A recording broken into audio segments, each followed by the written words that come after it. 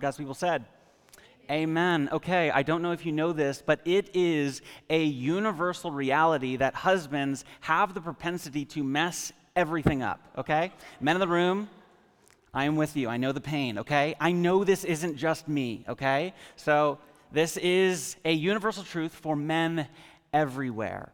Whenever our wives ask us to do something, we inevitably mess it up. From big to small, we miss the mark. Paul was right. We all fall short, but sometimes, men, we fall short as well. So it's true. And Laurel asks me to do stuff all of the time, and I find a way to mess it up or miss the mark, or I just can't get it right? So the other night, Laurel and I were on our way to meet up with some friends. We're making the most of the summer. We're trying to have some fun. And so we're meeting some of our friends at Horseshoe Bay, and we, as a group, we're going to take the ferry over to Bowen Island and have pizza, okay? It's something we do every year.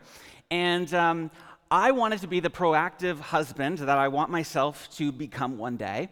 And so I got us there early. I missed all of the rush hour traffic, and I got us there early. Now, what I didn't know is getting us there early wasn't good enough, okay? I also had to find the perfect parking spot, okay? Now, what I didn't know is that there's an expensive lot, the main lot, and that's exactly where I parked. And so Laurel let me know, hey, you parked in the expensive lot. And so I was like, okay, stay here. I will fix this. So I leave my wife in the smoking hot car in the dead of summer, and I run around frantically trying to find a cheaper spot. And so I'm running around looking like a crazy person. Eventually, I find it, the perfect spot. It was $10 cheaper than the one that I previously found, okay?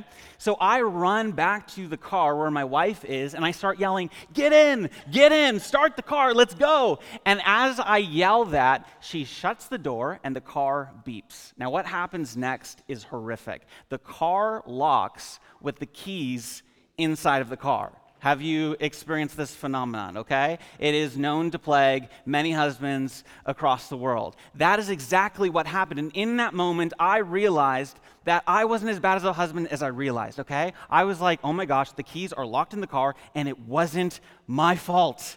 I felt like I went from here to here as a husband. Now, I did not say that, okay? That would be like crossing the line. But what I did was I called a tow truck, and I let them know our situation, okay? And they let me know that they would send somebody right away, but it would only take 4 hours. And I was like, 4 hours? What are you so busy doing that a tow truck would take 4 hours? The best part is it costed $100 for the tow truck to come unlock our car, and our car was still stuck in the expensive lot, okay? So it turned out the cheaper spot was not worth it whatsoever financially. So this truck was coming in 4 hours. It was only 5 o'clock, and it wouldn't be there till 9. So I looked at my friends and said, you know what? You guys go without us. We'll just wait here. Help is on its way. And my friend Marcus was like, dude, no, let's just all go. We'll take the ferry. We'll have pizza. We'll be back just in time for the tow truck to come. That's exactly what we did. We had a great night. The people that James is writing to this morning are faced with a very similar predicament. What should they do while they wait? If you remember last week, Ben talked about the fact that these people are suffering. They're going through hardship. I talked about 2 weeks ago that this is a community of people who are being oppressed by the rich. And James is writing to them in their suffering, and he says this in James chapter 5. He says, be patient then, brothers and sisters, until the Lord's coming. Be patient and stand firm, because the Lord's coming is near. So, are they just supposed to wait around? Are they just supposed to sit around and do nothing? Like, what does it mean for them to be patient and to stand firm? Sure, Jesus is coming back. I get that. But what do we do until then? See, what if we're not just waiting it out to the end? What if we're not just sitting around waiting for God to whisk us away to heaven? What if we can see heaven touch down to earth here and now? And James is going to say the way that we do that is through prayer. James says in James chapter 5, verse 13, is anyone among you in trouble? Let them pray. And it's like, wow, thanks, James. Brilliant advice, right? Like, if you're just like, have the rich stolen all of your money? Are you going through hell right now? Are you down and out? No worries. Just pray about it, right? Like, like James is like having a Hakuna Matata moment. Like his advice sounds like your new age friend who just tells you to like manifest positivity into your life. You're like, dude, I'm going through the worst situation possible and I'm just supposed to like think happy thoughts into the universe. Like you just want me to pray? Like think about the advice he's giving them. Not only is this ignorant, but it's insensitive to these people. Like, guys, Jesus is coming back soon. Until then, clench your teeth and wait it out. And if you do so, you can also pray. Like, why does James tell them to pray? Next, he says, is anyone happy? Let them sing songs of praise. When James says, is anyone among you happy, he uses a term that means to be encouraged. He's speaking of somebody who's going through a situation with a level of encouragement and joy. And the word that he's using seems to signify that these happy people are going through the same situation as those who are, quote, in trouble. But they're going through it with a level of courage. They're going through it with a level of joy and happiness in this situation. And he tells them to sing. Why? It's a very weird thing to tell them to do. He tells them to do this because their courage or joy will strengthen other people. Their songs of praise will increase the level of faith in the room as they're going through this suffering, which means sometimes you're not just worshiping, you're pulling others up with you. As you're worshiping, you're actually increasing the level of faith in the room. And so James is saying, if you're going through this with a level of courage, let songs of praise come out of your mouth because it will increase the level of faith in the room. This echoes what Paul writes in Ephesians chapter 5 when he says, be filled with the Holy Spirit, speaking to one another with psalms, hymns, and songs from the Spirit. Sing and make music from your heart to the Lord. James is in effect saying your faith is contagious for those who are going through suffering with you. So if you're encouraged in the face of suffering, then sing songs of praise. It will increase the faith of others. Now, next what he says in verse 14 is anyone among you sick? Let them call the elders of the church to pray over them and anoint them with oil in the name of the Lord. Now, this makes sense when you realize that 38.5% of the gospel's narratives are about healing. 38.5% of the Gospels are about healing. And Jesus told his followers to, quote, heal the sick, raise the dead, and cleanse those who have leprosy, and drive out demons. He goes on to say, freely you have received, now freely give. See, if Jesus is our model, then we should expect to do the stuff that Jesus was doing. In fact, this is what Jesus said. Very truly, I tell you, whoever believes in me will do the works that I have been doing, and they will do even greater things than these because I am going to the Father. In fact, that's exactly what Jesus does. He sends out the 12 to do what he had been doing, which is three things: preaching that the kingdom of God has come near, or preaching the gospel, healing the sick, and casting out demons. He sends the 12 to do just this. It says this in Mark 6. It says, calling the 12 to him, he began to send them out 2 by 2 and gave them authority over impure spirits. They went out and preached that people should repent. They drove out many demons and anointed many sick people with oil and healed them. Now, that was just for the 12, right? Like, healing isn't for today. That was just for the 12 inner circle of Jesus. Jesus expected them to do that, but not us, right? Jesus expected the 12, but this can't be for today. Well, later Jesus not only sends out the 12, but he sends out 72 other disciples to do the same thing: preach the gospel, heal the sick, and cast out demons. In Luke chapter 10, we read that after the Lord appointed 72 others and sent them out 2 by 2 ahead of him to every town and place where he was about to go. Heal the sick who are there and tell them the kingdom of God is near to you. The 72 returned with joy and said, Lord, even the demons submit to us in your name. So not only the 12 sent out, but here 72 others are sent out to do what Jesus was doing: healing the sick, casting out demons, and preaching the gospel. But the others are sent out to do the same as the 12, and then if that were not enough, if you're still here thinking, well, that was for them, this is now. That was for when Jesus was alive, but now Jesus has gone back to heaven, we should expect that there's no healing today. Well, before Jesus ascends into heaven, he sends out all of his followers to do what he had been doing. He says this in Matthew 28. Then Jesus came to them and said, "All authority in heaven and earth has been given to me. Therefore go and make disciples of all nations, baptizing them in the name of the Father and of the Son and of the Holy Spirit, and teaching them to obey or observe, live out everything I have commanded you. And surely I am with you always to the very end of the age." Jesus here speaking of the Holy Spirit. See, Jesus expected his followers in all times and places to do what he had been doing, preaching the gospel, healing the sick, and casting out demons. See, healing was not only a normative part of discipleship to Jesus for the 12, it was a normative practice of discipleship to Jesus, both in the Gospels and the book of Acts and the early church. See, Craig Keener, New Testament scholar, says this: Jesus' willingness to heal all who came to him clearly challenges those who think healing is abnormal today, unless they wish to contend either that Jesus' character has changed or that his power in the world has diminished. So James tells us that we are waiting for Jesus' return, but as we wait for Jesus' return, we are supposed to participate in what Jesus was up to through praying for healing. 38% of the Gospels are about this. And clearly, Jesus expects us to do this today.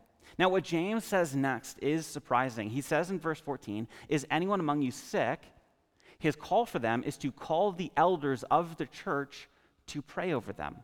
See, this should make us think, why can't they just pray for themselves to be well? Why can't they just gather their community together, their close friends and family, and get them to pray for them for healing? Why should we, in other words, call the elders of the church to pray for us? Why does James say this? Well, I think that James does affirm that all followers of Jesus can and will pray for others for healing. But James also affirms that there are different levels of spiritual authority that people possess. And so James is assuming that you've probably already prayed for yourself. He's assuming that you've probably already called close friends and family to pray for healing, and yet you haven't seen breakthrough. And so he's calling these people to get the elders of the church to come around them, anoint them with oil, lay their hands on them, and pray for healing. So he says, go to those who have spiritual authority in your community. Call the elders of the church, those who have spiritual authority in your community, and get them to pray for your healing. Now, the second obvious question is, why prayer, right? Like, I've tried prayer, it doesn't work. I've cried out to God 1,000 times and nothing. My prayers just seem to bounce off the ceiling. What's the use, right? Like, shouldn't we just wait for Jesus to come back, like James has already said? That's our only hope, isn't it? Well, what if there's more going on? See, what you need to understand, and I'm going to say this 1,000 times as your pastor, not everything that happens in this world is God's will. I'm going to say that again. Not everything that happens in this world is God's will. We know this because Jesus prayed, "May your will be done on earth as it is in heaven." Jesus praying this assumes that his Father's will isn't always done on earth, unless, if that's the case, he would have no use in praying that. But Jesus assumes that God's will isn't always done on earth as it is in heaven, and so he calls us to pray this. See, God's will can be resisted. For example, Paul writes in Ephesians 6:12, "For our struggle is not against flesh and blood, but against the spiritual forces of evil in the heavenly realms." Or in 1 John 3:8, John writes and says that Jesus came to, quote, "destroy the works of the devil." And Peter later summarizing Jesus' ministry and says that Jesus went about doing good and healing all who were oppressed by the devil.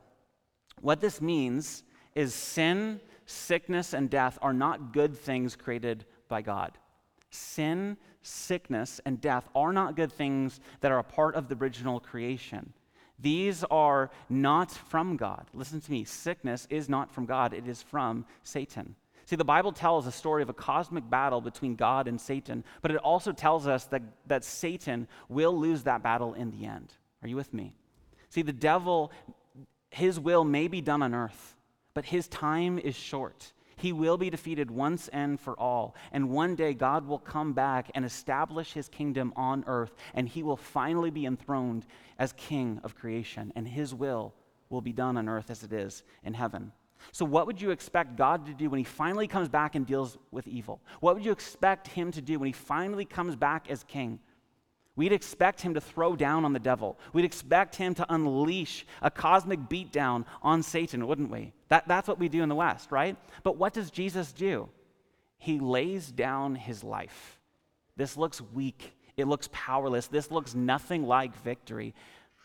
See, as Jesus hangs on the cross a dying man, it is hard to imagine that this is what it looks like to be the king of creation. What does Jesus do when he comes to confront evil once and for all? He dies. Baxter Kruger writes, what happens when God invades the domain of darkness and sets up shop inside enemy territory? In the truest sense of the phrase, all hell breaks loose. In an all-out attack, the evil one unleashes everything he has on Jesus. See, the powers of evil have been doing their worst on Jesus, and he bears it. He, in fact, takes it all the way to the cross, and there on the cross, he exhausts the powers of evil, and he overcomes it with love. The cross is what it looks like when God comes to deal with evil once and for all, sin, sickness, and death. See, on the cross, evil's power is exhausted and overcome by love. In fact, Paul writes that on the cross, Jesus, quote, disarmed the powers and authorities of darkness, and he made a public spectacle of them by triumphing over them on the cross. He would also write to the church in Corinth and say that, quote, none of the rulers of this age understood it, for if they had, they would not have crucified the Lord of glory.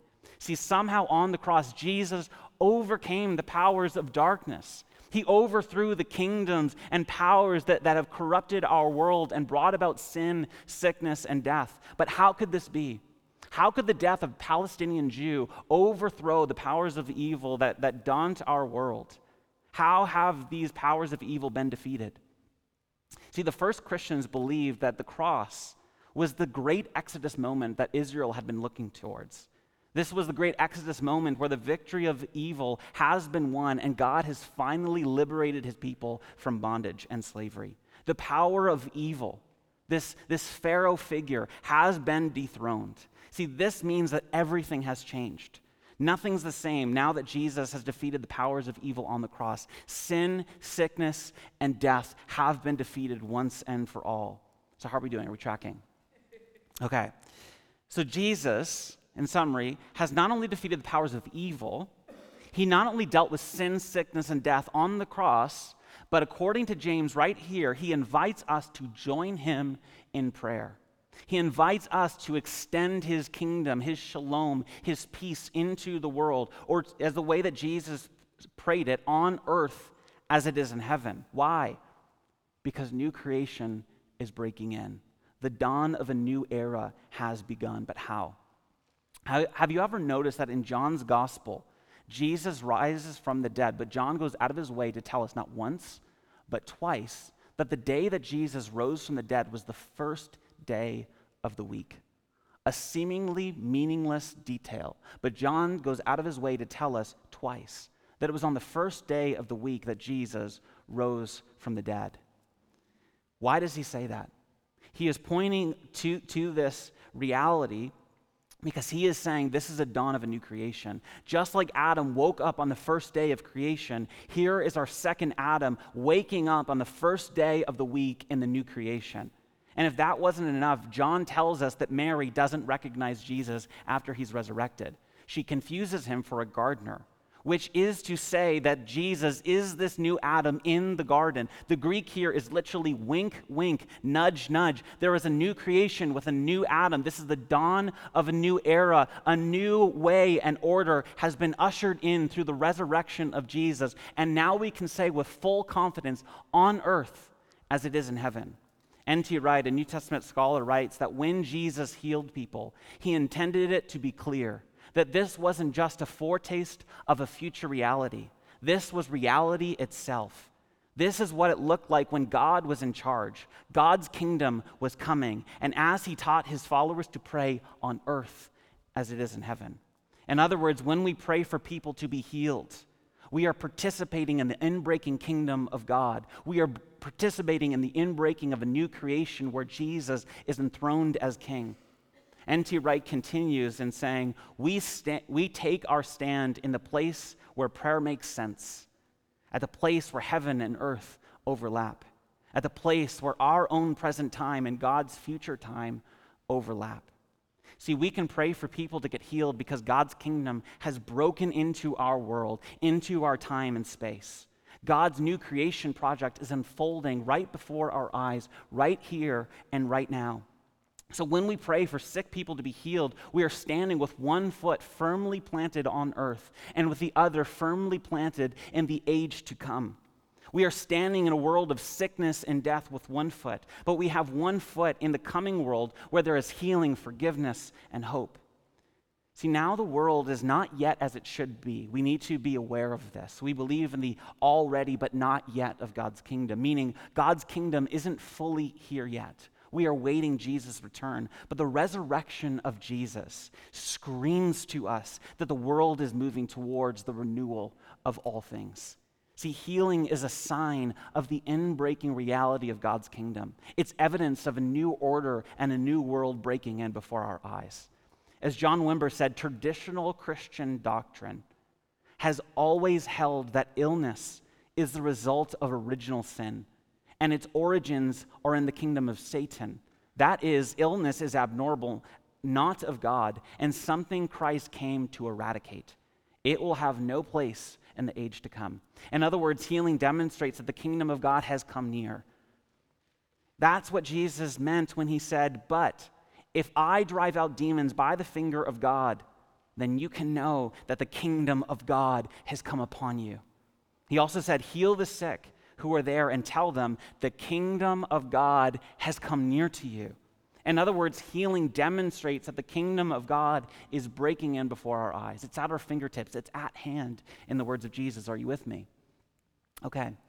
Years ago, when my wife Laurel was first diagnosed with an autoimmune disease, we didn't know what to do. In fact, we didn't know much about this autoimmune disease whatsoever. What we did know is that things were progressing very fast, and Laurel's symptoms were getting worse and worse as the days went on. And our prayers were not working. We prayed, we sought the face of God, we did everything we possibly could, and we came to a place where our prayers weren't working, so we called the elders of the church, we anointed Laurel with oil, and we prayed for her healing. Now, Laurel did go into remission for about a year, and a year later, everything went from bad to worse. Eventually, Laurel was hospitalized, and things did not look good. Now, I was left with the questions, does God not heal? Does he answer prayer? Does God even care? And if he does care, does he have the power to do anything about it? Like, these were all of the questions that were rushing through my head, both as a pastor and as a husband of a wife who was very sick. Now, eventually, after a couple of weeks, Laurel was released from the hospital as things began to improve. But in faith, we gathered together once again, the elders of the church, to anoint her, lay hands on her, and pray for her healing. And as we laid hands on Laurel, we asked God to move in power. We shed tears together, we shared prophetic words, we even felt God come near. It was a really powerful moment, one that I'll never forget. And then the unexpected happened. Laurel miraculously got better. It was a miracle. It was such a encouragement for us to see this happen. And we began to share the story with a few close people because we wanted time to pass before we shared this with the masses. But I remember a few people coming up to us on a Sunday morning at church and telling us how moved their faith was to ask God to do things in their life. But soon after that, things came crashing back into our lives, and Laurel was unwell yet again. So does this work? Is healing for today? Another way to ask this, has God's kingdom broken into the present world? Has the resurrection of Jesus made any difference to reality here and now? See, we live in the already but not yet of God's kingdom. It's breaking in, but it's also not fully here yet. So sometimes people get healed, and sometimes people don't. Sometimes people come to faith, and sometimes people walk away. See, sometimes miracles happen, but sometimes we're left wondering where God even is. But one day, God will answer every prayer for healing, for breakthrough, and renewal for his children as they enter into his long-awaited kingdom and as he wipes away every tear from their eyes. One day, God's yes and amen will be the final answer to every prayer for healing for followers of Jesus. James continues and he says, the prayer offered in faith will make the sick person well. The Lord will raise them up. The term God will raise them up can speak of the coming resurrection, or it can speak of being healed in the present. It probably means both. But given the context, it has to do with being healed in the present. See, miracles happen. God answers prayer. People get healed. It is an undeniable reality that when we pray, people get healed. Again, to quote Craig Keener, Jesus' willingness to heal all who come to him certainly challenges those who think healing is abnormal today, unless they wish to contend either that Jesus' character has changed or that his power in the world has declined. See, Jesus still heals today. We need to understand this. And James here says that when we call the elders together to pray, that sometimes they get healed. But if they don't experience healing here, his promise is that God will raise them up. They will finally be healed at the resurrection of Jesus. Again, James says, and the prayer offered in faith will make the sick person well. The Lord will raise them up, and if they have sinned, they will be forgiven. So why does he say the prayer of faith will make them well? Is this name it and claim it theology, blab it or grab it, whatever you want to call it, prosperity gospel? Is this some sort of just manifested into being through positive thinking? Do we manifest healing into reality through positive thinking? Is this what James is saying? What is the prayer offered in faith? Okay, here's a few notes on this. The first thing I want to say is there are different levels of faith. The first kind of faith is what we would call weak faith, okay? In Mark chapter 9, a father comes to Jesus asking for healing for his son. And this father says to Jesus, if you can, make him well. See, this man had weak faith. He wasn't sure if Jesus was able to heal his son. And some of us are in this place. We have weak faith. We're not sure if God is able to heal. We're not sure if God does answer prayer. We're not sure if any of this makes any real difference, and we have weak faith. The second type of faith is some faith. Okay? In Mark chapter 1, we read of a man with leprosy who comes to Jesus and says, if you are willing, you can make me clean. This man has some faith. Okay? He had faith to believe that Jesus could. He's not sure Jesus would. See, and this is so many of us here if we're honest. Right? There's so many things that we know that Jesus can do. We're just not sure if he's willing to do those things. This is some faith. But let me say this. What we believe about God affects how and if we pray. Right? Like if you think, for instance, that God only gives you what you deserve, you'll never ask for anything great. But grace, by definition, means that God gives us what we don't deserve. He goes over the top. There's grace upon grace upon grace, according to Paul in the book of Romans. What we believe about God affects how and if we pray. Jesus said this, ask and it will be given to you. Seek and you will find. Knock and the door will be opened to you. For everyone who asks receives. And the one who seeks finds. And the one who knocks, the door will be opened. Which one of you, if your son asks for bread, will give him a stone? Or if he asks for a fish, will give him a snake? If you then, though you are evil, know how to give good gifts to your children, how much more will your Father in heaven give good gifts to those who ask him? What Jesus is saying here is that we can ask our Father because he is a good Father who longs to give good gifts to his children. What you believe about prayer affects how and if you pray. Lord, if you are willing. Jesus' response to this man is, of course I am willing. Be healed. The third type of faith, so there's weak faith, there's some faith, and number 3, there's great faith. In Mark chapter 5, we read about a woman who's suffered from an issue of blood for 12 years. She's tried everything. She's gone to all the doctors. She's done everything in her power. And it says that she goes to Jesus and she thinks to herself, if I can just reach out and touch his garments, I will be healed. This woman had great faith. Here's the point that I want to make this morning. There are different levels of faith. But notice that Jesus heals all of these people regardless of their level of faith. Each one of these people came to Jesus with different levels of faith, but all of them received the good gift of healing from Jesus. This dismantles the myth that you won't get healed unless you have enough faith. See, sometimes Jesus heals people who have faith. Other times he heals people, like in Mark chapter 2, who don't have faith, but their friends have faith for them. Other times in the Gospels, we read of people who are physically dead and cannot exercise any faith. In fact, Jesus clears the room, and they're the only person in the room there, and he heals them. See, faith, it comes in different levels, and Jesus will heal regardless of your level of faith. And yet, James here strangely makes a connection to faith and healing. But we also see this in the Gospels as well. Here's a few samples. Mark 2:5. When Jesus saw their faith, he said to the paralyzed man, "Son, your sins are forgiven." Mark 5:34, he said to her, "Daughter, your faith has healed you." Mark 10:52, "Go," said Jesus, "your faith has healed you." Acts 14:9 through 10, he listened to Paul, and as he was speaking, and Paul looked directly at him and saw that he had faith to be healed. And he called out, "Stand on your feet." At that, the man jumped and began to walk. He saw that he had faith to be healed. And Mark 6:3-6, "Isn't this the carpenter? Isn't this Mary's son and the brother of James, Joseph, Judas, and Simon? Aren't his sisters here with us?" And they all took offense at him. Jesus said to them, "A prophet is not without honor except in his own town, among his relatives and his own home. He could not do many miracles there, except lay his hands on a few sick people and heal them. And he was amazed at their lack of faith." Here's what you've got to get. Faith cannot be mustered. This is the second thing I want to say. First, there's different levels of faith. Number two, faith cannot be mustered.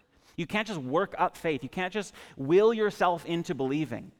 The author of Hebrews, in contrast to this, tells us to fix our eyes on Jesus, who is the pioneer and perfecter of our faith. This means that the one who gives us faith is Jesus, and the one who increases our faith is Jesus. So our job is to fix our eyes on Jesus, to keep our eyes fixed on Jesus. His job is to increase our faith. Our only job is to look to the healer. His job is to increase the level of faith that we possess. We cannot muster up faith. He increases our faith. So how do we pray for healing? Well, if you lack faith, pray like a Baptist, okay? God, if you're willing, right? God, if you're able. Pray to the level of faith that you have. You can pray like a Baptist, like in the name of the Father, Son, and Holy Bible, be healed, right? In other words, pray with the faith that you've got. But if you do have faith, pray like a Pentecostal. Declare, kick and evict the demon. Tell the sickness to leave. Leg, be healed in Jesus' name. Sing in tongues. Like, if you've got the faith for it, go for it. This isn't a formula. God's job is to heal. He's the healer. We're just the messenger. We're just the ones who ask.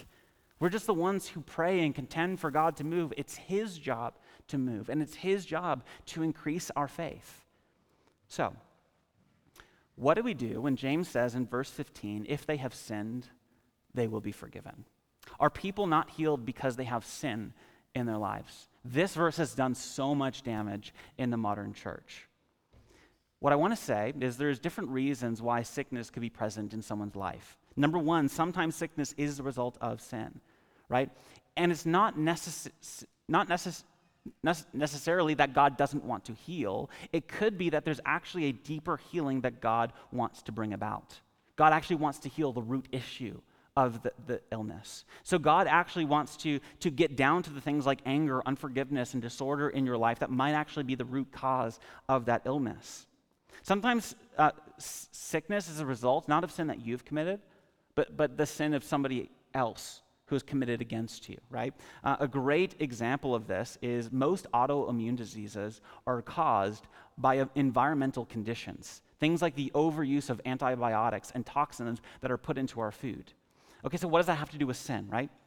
Well, for instance, instead of letting the ground Sabbath, this is something that we've practiced right up until like the 1930s, instead of letting the ground rest, what we do is we just pump it full of seed so that it keeps producing. But in order to actually factory farm this way, we've got to use lots of chemicals in our food. And so we pump things like wheat full of chemicals, and then we wonder why people suffer with celiac disease. See, sometimes sickness is the result, not just sin that you've committed, but the sin of other people, sin like greed. Other times, sickness is not the result of sin, but it's the result of Satan. Acts 10:38 says that Jesus went around doing good and healing all who are under the power of the devil. According to Jesus, people are sick because they are afflicted by Satan, or the devil, the accuser. See, the desire of Satan is clear according to Jesus in John 10:10. His desire is to come and kill, steal, and destroy. But Jesus' desire is that they might have life and life to the full. See, Jesus told us to pray that his will would be done on earth, meaning there's another will being done on earth. So sometimes sickness is a result of sin. Sometimes it's a result of Satan. Other times it's simply the result of the broken world that we live in. See, sickness is part of the fallen world that you and I live in day in and day out. See, sometimes people are born sick or struggle with an illness because we live in a broken world. God's way and order of his new creation hasn't fully broken in yet, and so sometimes people are sick. So how are we doing? Good? Okay, I'm doing good too. We're almost done. Here's how I want to end. One of the main reasons we don't see more healing today is because we haven't raised up disciples who know how to do or trained how to do the stuff that Jesus did. We talk a lot about what Jesus did. We preach lots of sermons. We have lots of courses and small groups, but we don't actually teach people or equip people to do the stuff that Jesus did. So if we want to see people healed, we've got to equip them to do the stuff that Jesus did. Jesus told us to teach them to observe, obey, live out all that I've commanded. Not to know, understand, but the word that he uses means to live out or practice. Okay, so years ago, Ben and I were leading a gathering kind of like this. It was an evening service for young people. And Ben had just finished preaching, and there was a lady at the back of the room who was walking forward toward the mic. Now, Ben just preached on the Holy Spirit and prophecy, so we were like, yes, God, there's going to be a heavy revy. Like, this is going to be incredible, right? Like, somebody is about to prophesy, whatever. And so this person walks up to the mic, grabs the mic, starts speaking. We realize this person doesn't have the Spirit, but is on drugs, okay? They start, yelling profanities into the microphone, and I'm like, dear God, what is happening, okay? And so I run to the front, grab the mic, and then walk the person back to have some donuts, okay? That's what you do in that situation. The basic idea here is that we had no idea what we were doing whatsoever. It was turned into absolutely chaos in moments. So I say this because we've got to train people how to do the stuff that Jesus was doing. So how do we pray for healing here at PKC? First thing I've got to say is there's no formula. There's no, this is the correct way you pray for people, every other way is wrong. Here is a way that can help you understand how to pray for other people. What we do first is we do an interview, okay? So this means somebody comes forward when we do a call for prayer, we'll do in a moment, and we'll ask them a few questions like, how can I pray for you? That's a good question to ask, yeah? When did this start? What was going on in your life when you first started to notice signs of this sickness?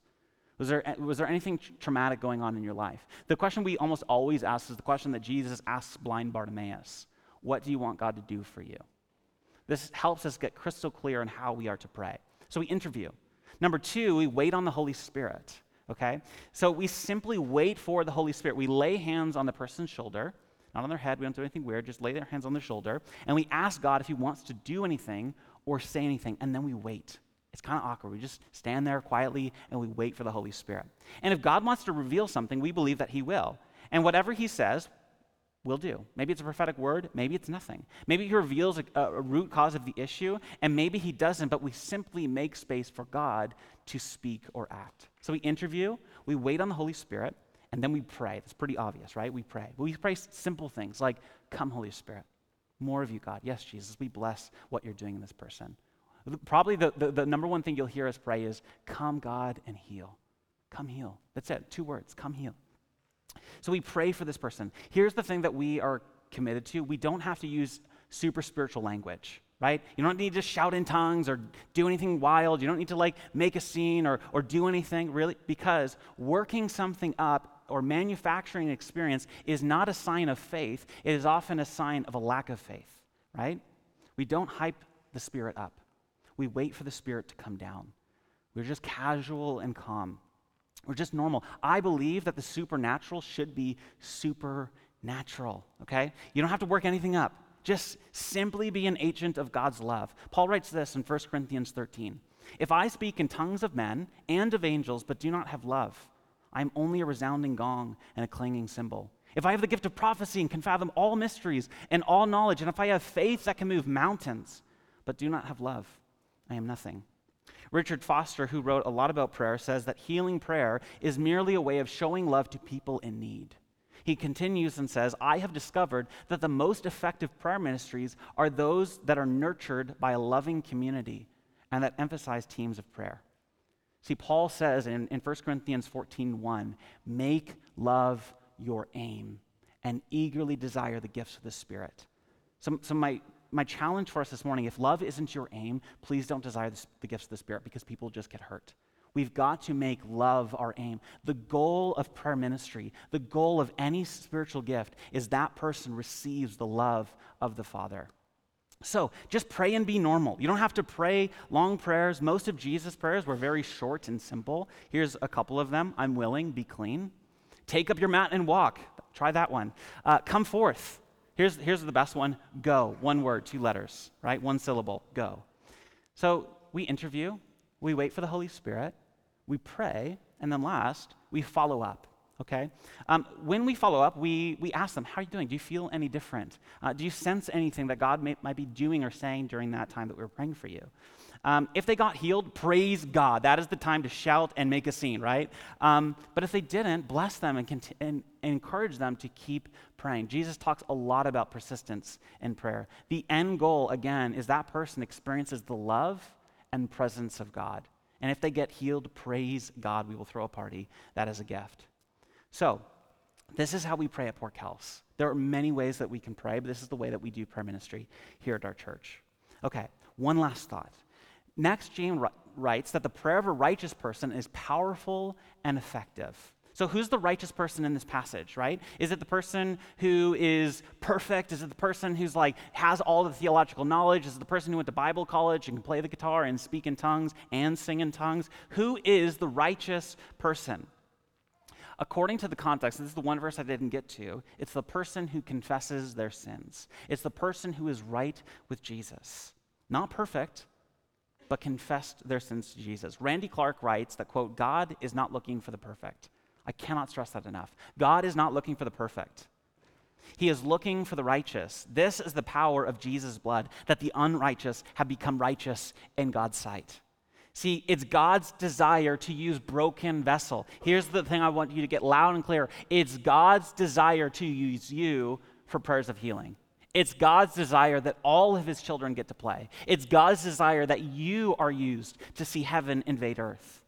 See, you don't need to convince God. You don't need to twist his arm. It's his desire to heal, and it's his desire to use you for healing. God wants to use you, not a professional, not a pastor, not somebody who's got it all together, not the perfect, but the righteous. He wants to use his kids, and by the blood of Jesus, you have become the righteous. So who does God want to use for prayer of healing?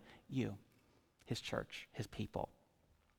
And if that weren't clear enough, he uses one last example. He uses the example of a man named Elijah. Now, Elijah is this wild dude in the Old Testament who called fire down from heaven, rose the dead, and controlled the weather with his prayer life. Imagine that kind of prayer life, right? And James specifically uses him because his prayer life seems unattainable. His resume is too large, too expansive, too incredible. And so he strategically uses Elijah to say that God can use even you to bring about healing. Your prayer life can be effective just like Elijah.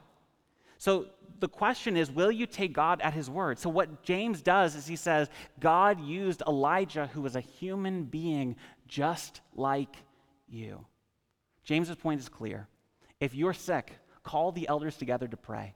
If your prayers haven't been answered, but his other encouragement is now you have been commissioned by the Spirit of God to do what Jesus had been up to, preaching the gospel, healing the sick, and driving out demons. The question for us this morning, because God answers prayer, God heals today. His only question is, will we take him at his word?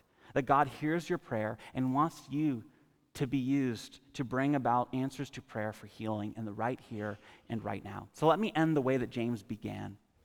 Is anyone here in pain? Is anyone sick? Is anyone here in need of healing? Let them call the elders of the church to anoint them with oil and pray for their healing. So I'm going to call the band back up, and I'm also going to call the prayer team just to meet over here to my left. And so why don't we just stand to our feet as we respond to what Jesus is doing in the room. You guys can stand with me.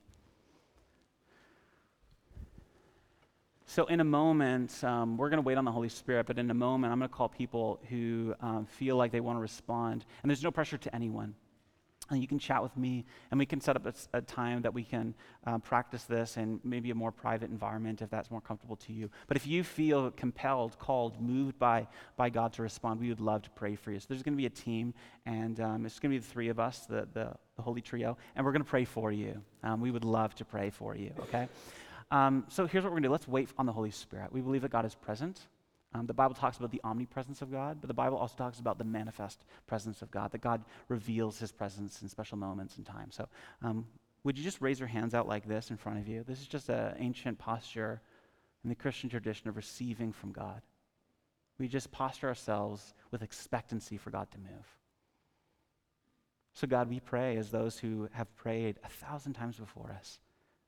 Come, Holy Spirit. We wait on you.